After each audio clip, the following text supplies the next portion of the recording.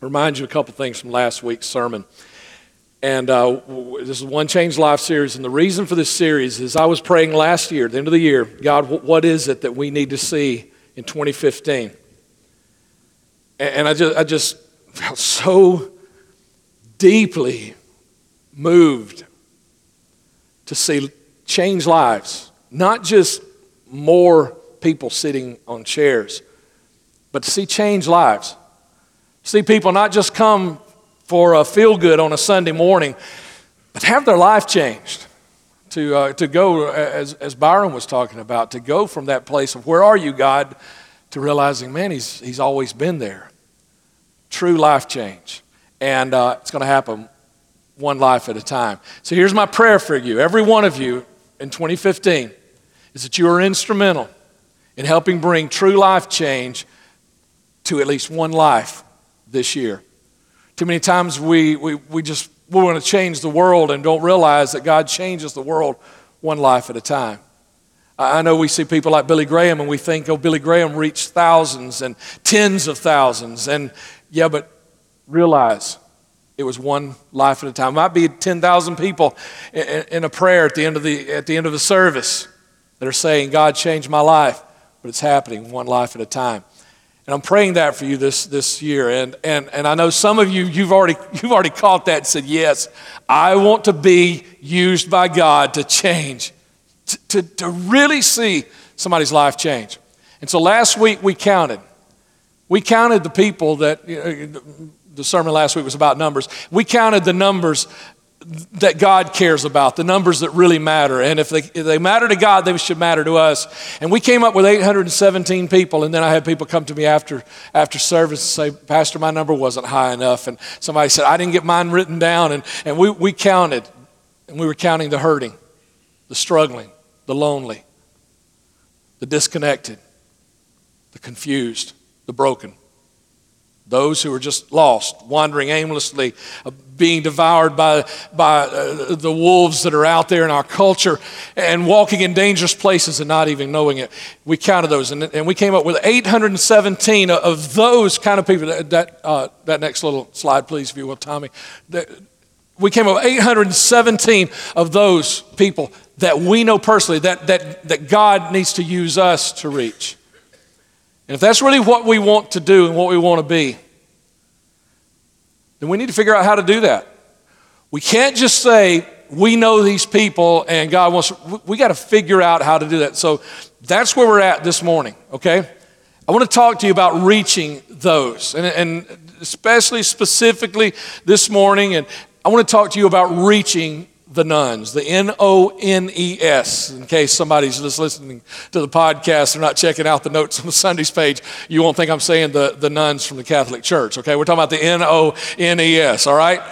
We're going to talk about reaching the nuns. If this is really your passion, that God has put this on you, and you've accepted this challenge that God has given to us to see truly changed lives in 2015, then let's start talking about it. Let's start examining ourselves. Let's start deciding that we're going to start living and talking and being and reaching in the ways we should that are going to reach the nuns. Let's talk about the nuns. So who are the nuns? The N-O-N-E-S. Who are the nuns, all right? They don't see a reason to claim church affiliation. Here's what's happening. In surveys that people are taking, what we're seeing in surveys about religion and those kinds of things, here's what has been happening over the last 10, 15 years. Is fewer people are checking a particular religion and more people are checking none or nothing really, something like that. They're just saying, well, nothing really, or they're checking nuns. And it's not that there are more people who aren't affiliated with the church so much these days as was 20, 30 years ago. But what's happening is they don't see a reason to claim church affiliation. Whereas a lot of 20-somethings and 30-somethings, even if they didn't go to church, they would be filling out a survey, they would see that, and they would check where their parents went to church, or maybe where they went to church when they were a kid. So, but now, today, there are more and more nuns, more and more people who say, well, there's really not any reason for me to say I'm Baptist because I don't ever go. And so they check none. That's the number that is growing. And for those adults who are 65 years of age and older, 9% of them, almost 1 in 10 of them. Now think about this. This is that generation that grew up in, really, I believe, the American church's heyday. And 1 in 10 of them said, I don't have a church. And those are the ones that are getting closer to, passing away, right?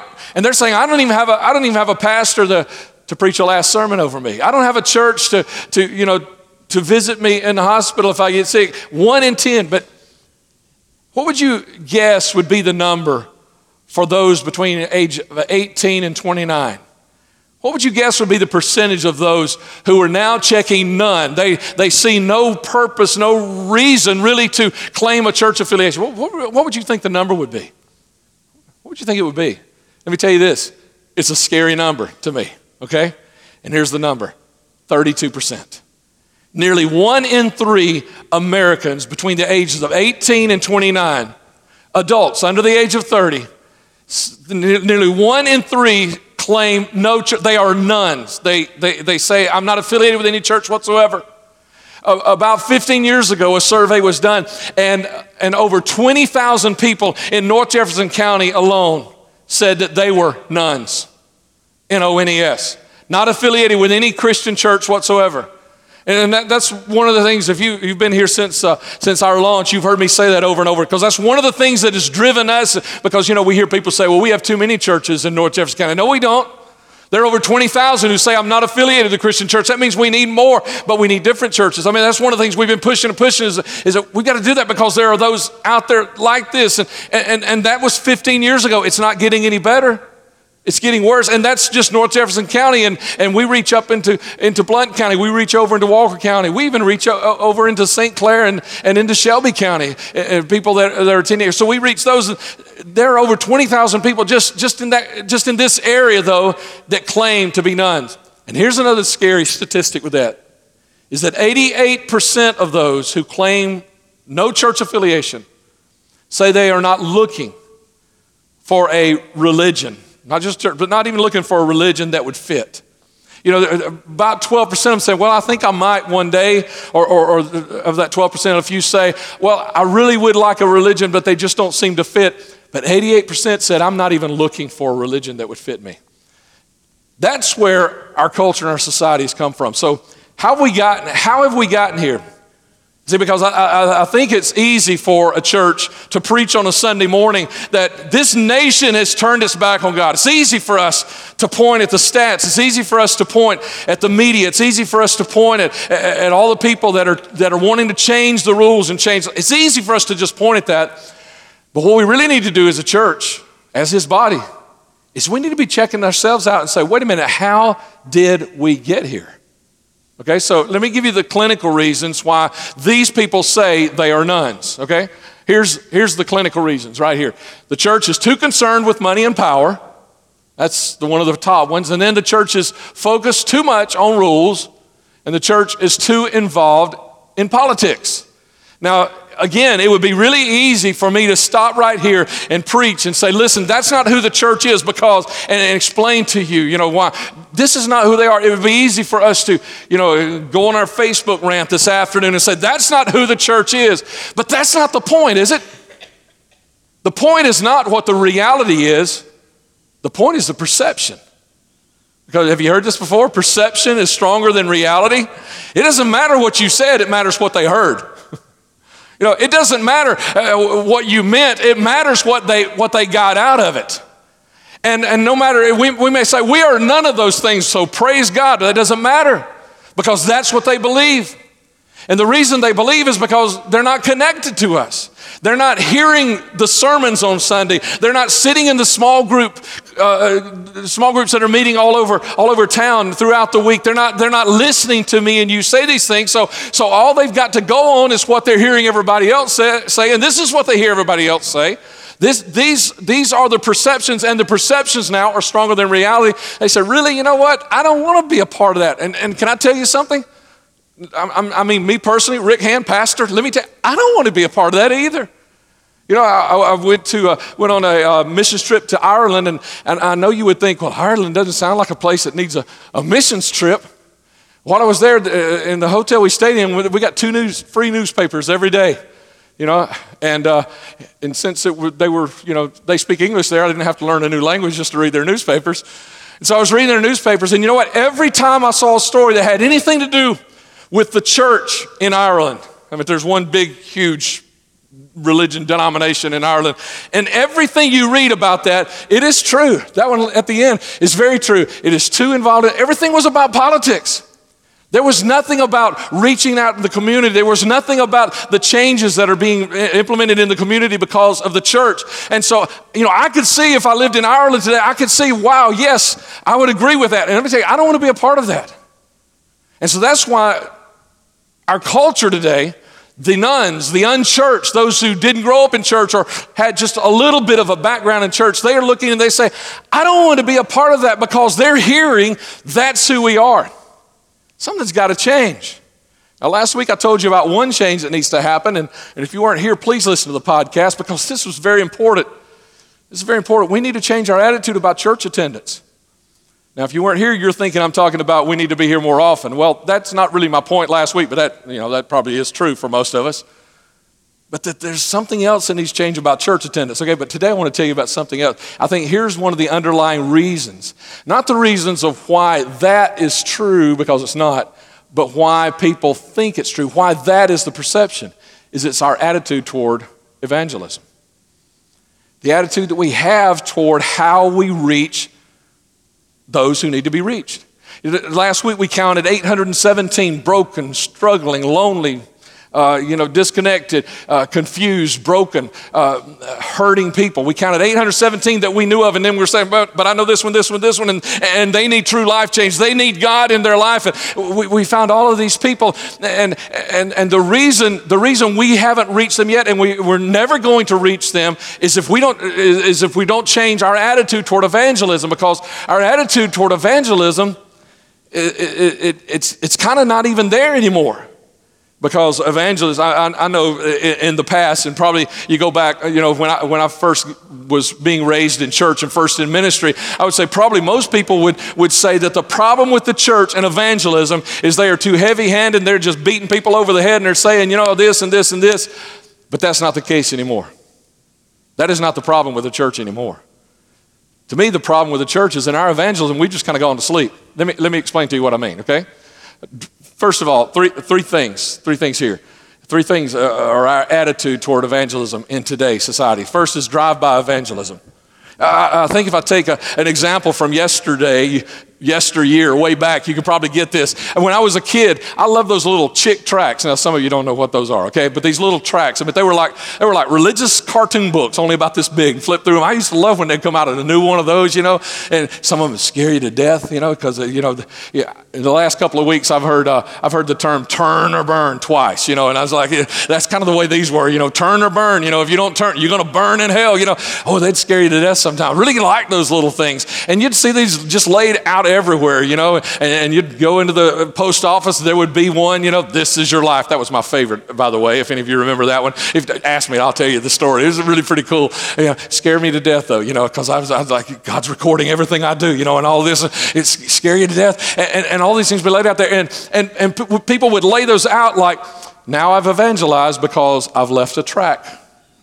Now I've evangelized because I've left some literature. Now I've evangelized. But, there are people that love to find things like that and throw them away so that nobody else reads them. So you don't know that you evangelized anybody. You just kind of laid it there. But listen, thank God for the people that printed tracts. Thank God for the Gideons who leave Bibles in places that you and I will never go, because let me tell you, I know people that have gotten saved because they just got to the end of their rope and they found a Gideon Bible and God used that moment, but with some other things that have been planned in their life. But let me remind you that Jesus did not commission literature to be printed for evangelism. When he left this world, when he left this earth, as he was about to ascend and go back to the heavens, he didn't say, now, disciples, let me tell you, go out there and find ways to print all the literature, print as many copies as you can of everything that I've said, and that is the way we're going to evangelize the world. That is not what he said. He did not commission literature. You know what? He didn't commission music either. He didn't say go out and record all these CDs, because I know a lot of people, they hear somebody that's struggling and they say, oh, let me tell you about a group. You need to go and get some music and listen to that, and it will just change your life. Jesus did. Listen, these are all tools, tracts, and even Bibles. Yeah, the Bible, it's important. It is of utmost importance to us. But he did not commission literature or things that we could create and put in people's hand and then walk away. He didn't commission those things in that way. He commissioned us. He sent us. There, Matthew 28, 19, 20, we call it the Great Commission. And nowhere does he say, I want you to write stuff, and I want you to record stuff, and I want you to build stuff. He says, I'm sending you into the world. I mean, what this world needs is not another CD. What this world needs is not another track. What this world needs is one more Christian to step back into the middle of their life and say, let me tell you something. I too was hurting. I was struggling. I was lonely.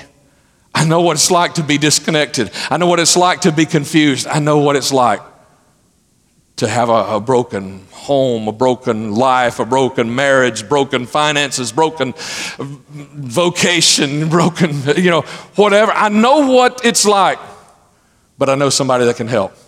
And that's what he called us to do and be.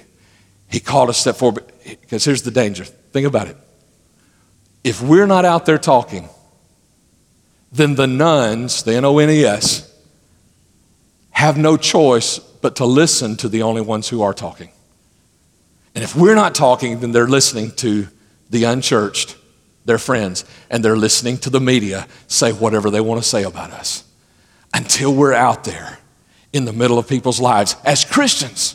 As Christians, okay. And because this leads real well into the second one, because I know this is a big thing these days, and it's called lifestyle evangelism, okay? And let me just say, this is something that I've pushed a lot in the past as well.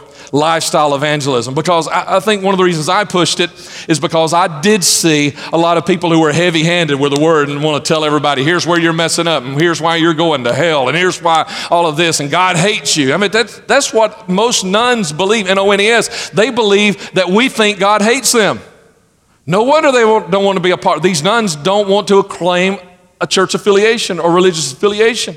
They don't want to be a part of something that hates them. And so I've really promoted lifestyle evangelism, but here's the problem with lifestyle evangelism is kind of like the pendulum swung back the other way.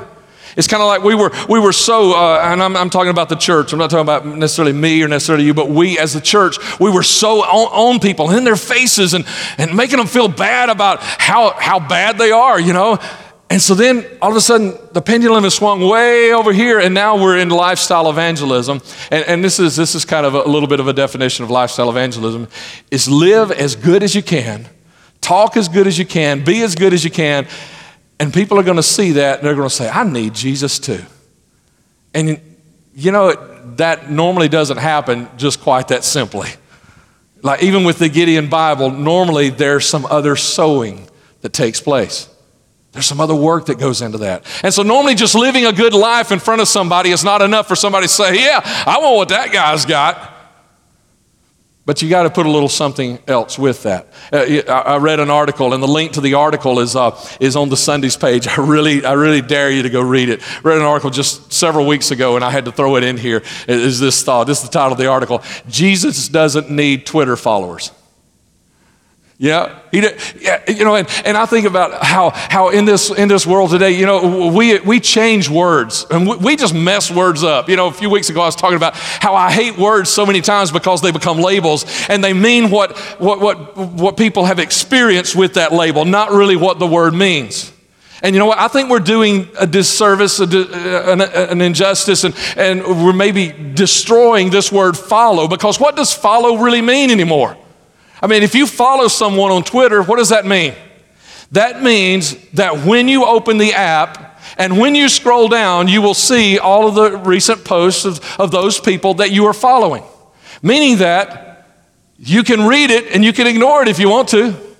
Meaning that you don't even ever have to open it. Or you can just open it and post your own stuff and never actually flip down and see, who I've missed this week. And we still call that following. But that's not following yet. A lot of times I think that's what, let me get on your toes here just a little bit, is that's what Christianity's become for a lot of us. It's like on Sunday morning, we're opening our Twitter app to see if God's got anything for us today on Sunday. Pastor, what are you saying? Well, Pastor's talking about reaching the nuns, and really, I'm just not into that, so God, you ain't got anything for me. I think I'll play trivia crack here while the pastor finishes his sermon today, right? It's almost like that's what Christianity's become. Following Christ is not opening an app every once in a while to see if he's got anything to say. That's not what following is. Jesus doesn't need Twitter followers. He needs true followers of Christ who are walking in, we just sang about freedom and liberty. And do you ever sing songs like that? Say, oh yes, it's awesome. And you think, wait a minute, I'm not walking in that.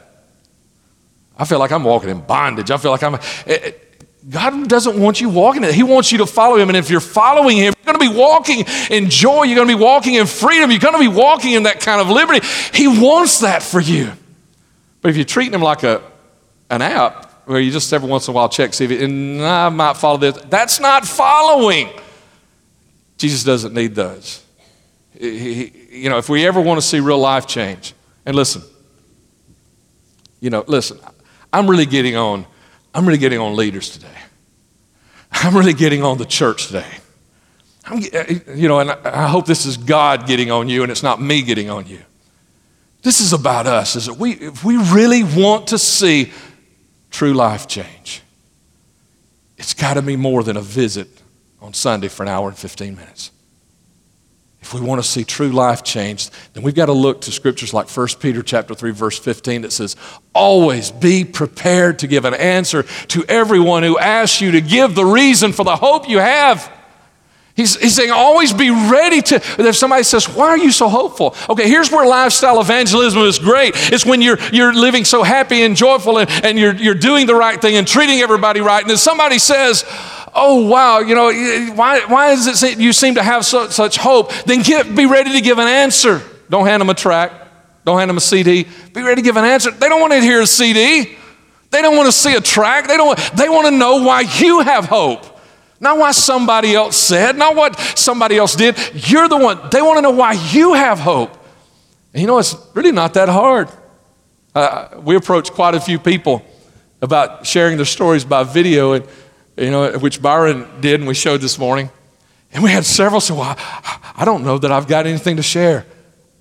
Are you a changed life? Are you a life that something has changed because of your walk with Christ? Then you have something. It's not that big a deal to just share, well, I'm hopeful because. Can you fill in the blank? You see, so while I'm getting on to you, I want you to understand it. It's not that big a deal. All you have to do is fill in the blank. When somebody asks a question, why do you smile all the time? Can you fill in the blank? I got a friend, he says his wife smiles all the time because she's married to him. He said, why wouldn't she smile all the time? But if you were married to me, you'd smile all the time too. All you got to do is fill in the blank. It's so easy. Just fill in the blank. Last little evangelism thing is a church evangelism. See, here's, and I think this may be one of the ones that is really hurting us more with the nuns than any, is this church evangelism. Because our church is better than their church, right? Because we do it right. Everybody else is doing it wrong. You need to come to our church because our church is better than their church. And there's been a lot of that over the last few years. And people trying to steal other people's members instead of, let's go get the 20,000 plus nuns that are out there that don't know Jesus at all. And that's why 2911, we're really focused on that. We're focused on the nuns and the ones we'll preach about next week also. But we're really focused on the nuns is because it seems like, and for the past few decades, we've just really been trying to get people in seats and instead of trying to make sure the new people were getting the seats weren't sitting in somebody else's seats last week. Let me say this. I hadn't said this in a while. I want to say it. You need to hear this. If you don't believe me, I'll give you an example. I'll show you how we aren't. But we are not in competition with any church who teaches that the Bible is the Word of God. We're not in competition with them. As a matter of fact, we have sent people. I told you that just the other day. We send people. You know, if this is not the place, if 2911 doesn't crank your tractor on Sunday, say, man, I want to be there. If 2911 says, wait a minute, I lose an hour of sleep tonight, but I got to make sure I'm at church tomorrow. If 2911 doesn't make you, then we want to help you find the place that does. Because you need to be fulfilled in what God has called you to be. We're not in competition with any other church. Here's what has happened, is the nuns have heard. They have not seen true, I think maybe lifestyle evangelism like it needs to be, because let me tell you this. Here's what the stats are. Here's the stats, what the stats really show.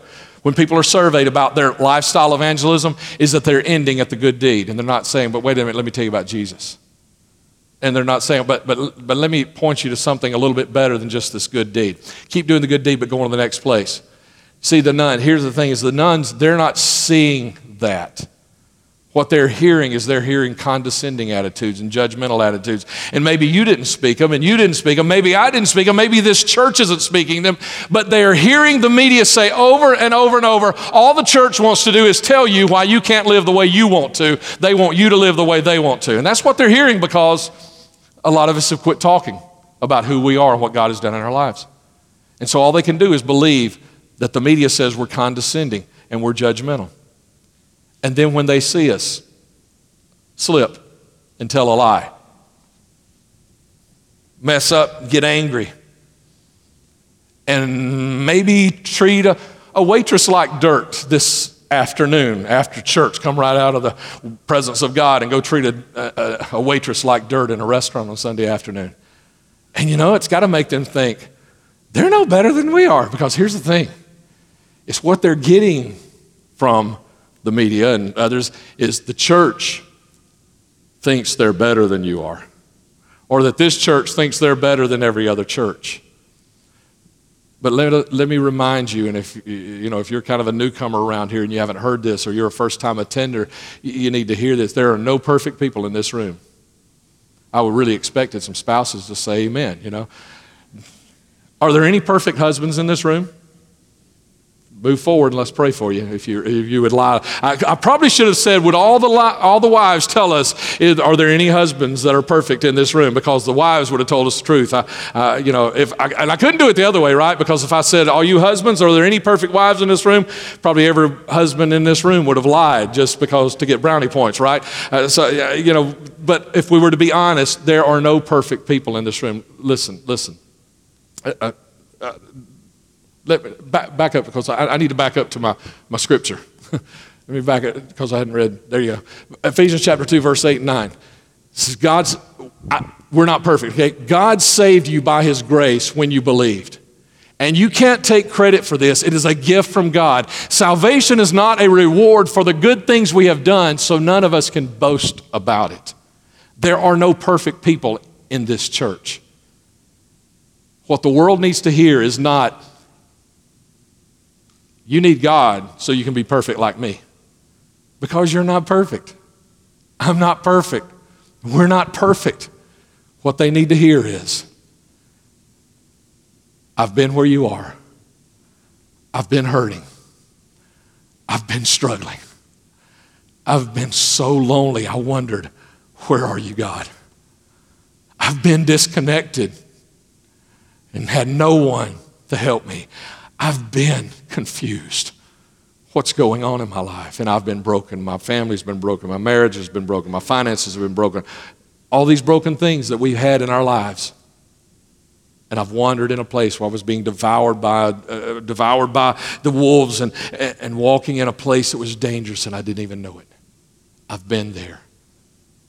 But today I can tell you that I'm not perfect, but I'm a changed life. And because I've been there, I can tell you God can help you where you're at too. That's the message the world needs to hear. They got to quit hearing that we think we're perfect, because we really don't, do we? But the problem is the world's telling them what we do. And until we start speaking up and letting them know, hey, I'm not perfect, but God sure is helping me with all my imperfections.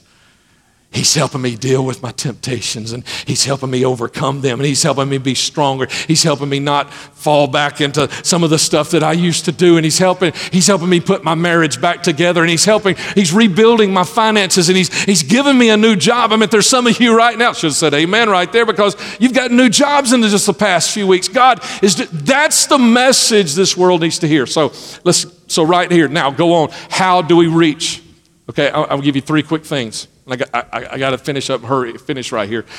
But here's how can we reach the nuns, because they are greatly influenced by the non-church goers and the media. How then can we reach them? You've got 3 things. Your granddad, if he was in church, he could go out there and he could say, the Bible says, and you know what? People would have listened.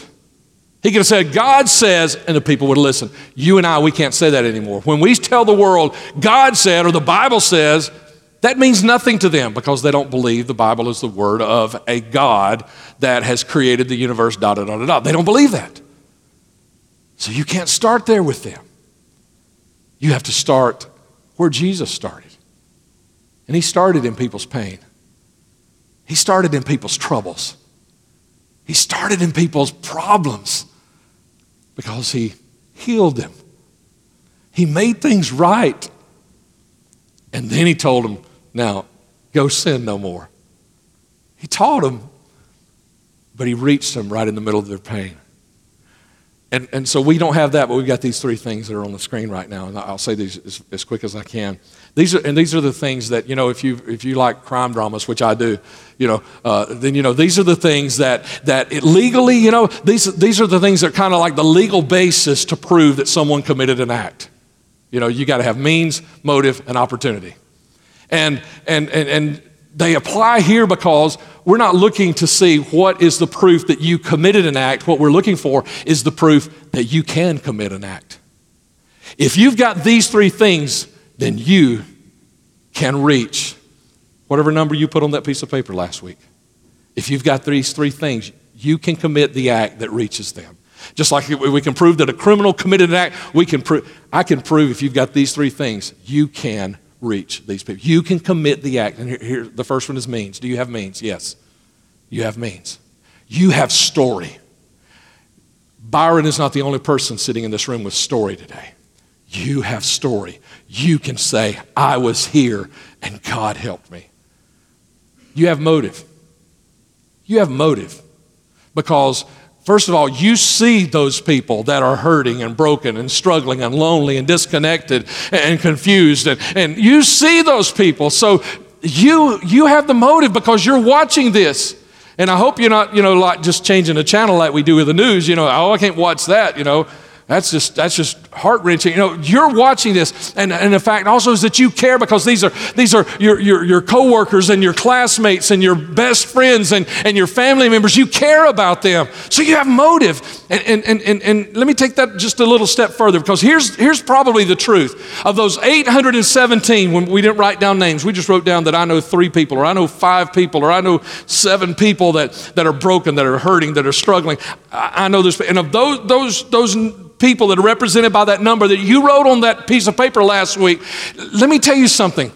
There is probably no one else in the world that cares more for those people and their soul and the struggles they're going through than you, because you thought about them when God laid them on your heart last week.